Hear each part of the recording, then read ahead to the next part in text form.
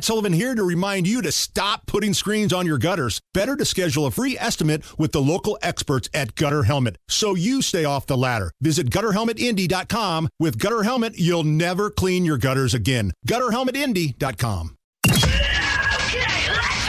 Are you really okay with this? Are you okay? Everything's gonna be okay. Are you okay? Yeah, I'm fine. I'm pretty far from okay. Are you okay with this? On the Hammer and Nigel Show. Oh, yeah! All right, Hammer Sean Hannity, longtime mainstay over at Fox News, has announced he's leaving New York. Actually, he's left New York. Moved to Florida full time. Let's hear that. Finally, for the first time that I can think of in my adult life, I actually have representatives in the state that I'm living in that share my values. I have a governor by the name of Ron DeSantis. I have Senators Marco Rubio and Senator Rick Scott. So I'm feeling a lot better about it. And I'm not going to go through the whys, the how comes, because it's obvious. This migration out of deep blue states with high taxes, burdensome regulation, high crime, horrible school districts is real. Are you okay with Sean Hannity now leaving his compound? I believe he was doing that show from a big place in Long Island, moving down to Florida, no state income tax. Are you okay with this? Yes, 100%. And listen, I see a lot of people on social media saying, well, what took so long? But man, it's tough to leave the place that you call home. Sure. Right? I would love to have a warm weather home in Florida.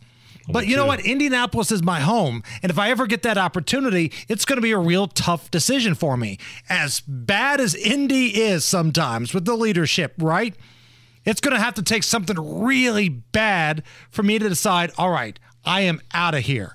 Now, I'm not going to lie. I may be close, but Sean Hannity's been in New York for a long time. Yeah. And New Yorkers, man, that's part of who they are. It's kind of a pride thing. We're from New York. We made it through 9/11. We made it through all these other things. Bleep you, we're New York.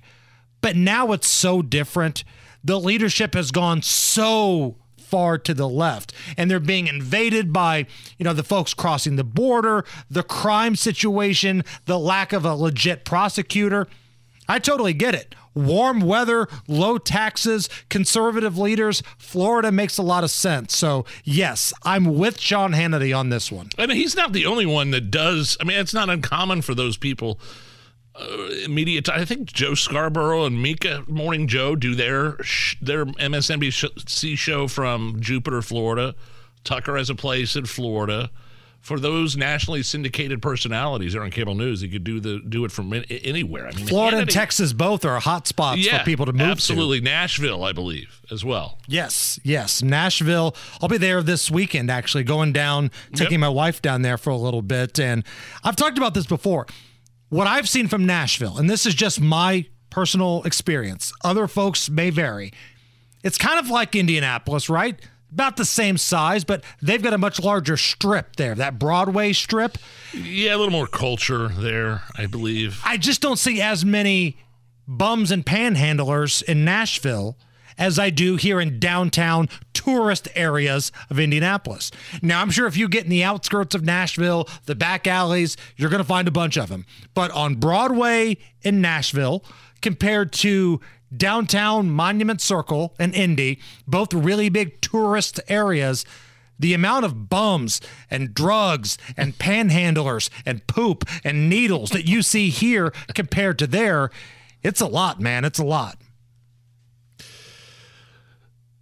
Disney has announced they're handing over the $67 billion Star Wars franchise, Hammer, to a woke Pakistani feminist activist. Here she is. I'm very thrilled about the project because I think what we are about to create is something very special. And we're in 2024 now. And I think it's about time that we had a woman come forward to shape the story in a galaxy far, far away. There's also footage of her on some panel saying that she enjoys making men feel uncomfortable. Are you okay with the wokeification of Star Wars? No. And we're going to have this conversation tomorrow We got a good guest, Bobby Burak, who's a writer for Outkick. He's going to come on with us. Last year was a rough year for the woke, right? Bud Light and Disney and a lot of these Target, a lot of these super progressive woke companies with their woke ideology, they suffered massive financial loss.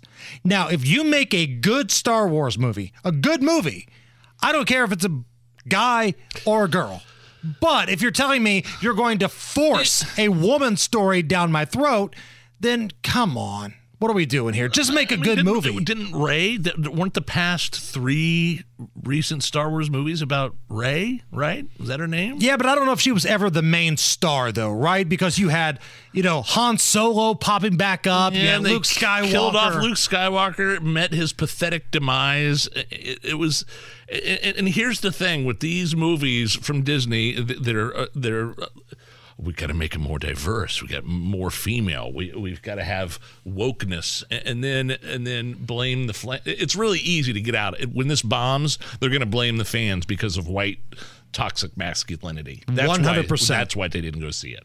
Wasn't that the excuse why the female Ghostbusters movie was a turd? When it was really it was unfunny and dumb. Right. It was nowhere near in the same category as the original. And it was a turd, but it was toxic masculinity that was the problem. Now, I will say this about Disney.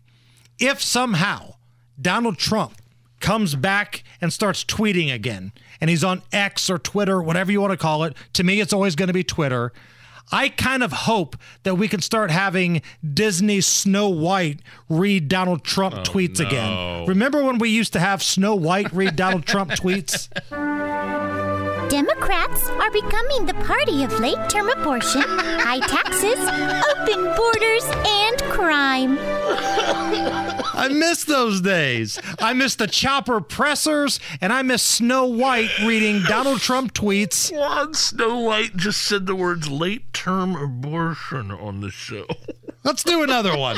North Korean leader Kim Jong-un just stated that his nuclear button is on his desk at all times. Will someone from his depleted and food-starved regime please inform him that I too have a nuclear button, but it's a much bigger and more powerful one than his, and my button works. I miss those days. Snow White reading Trump tweets.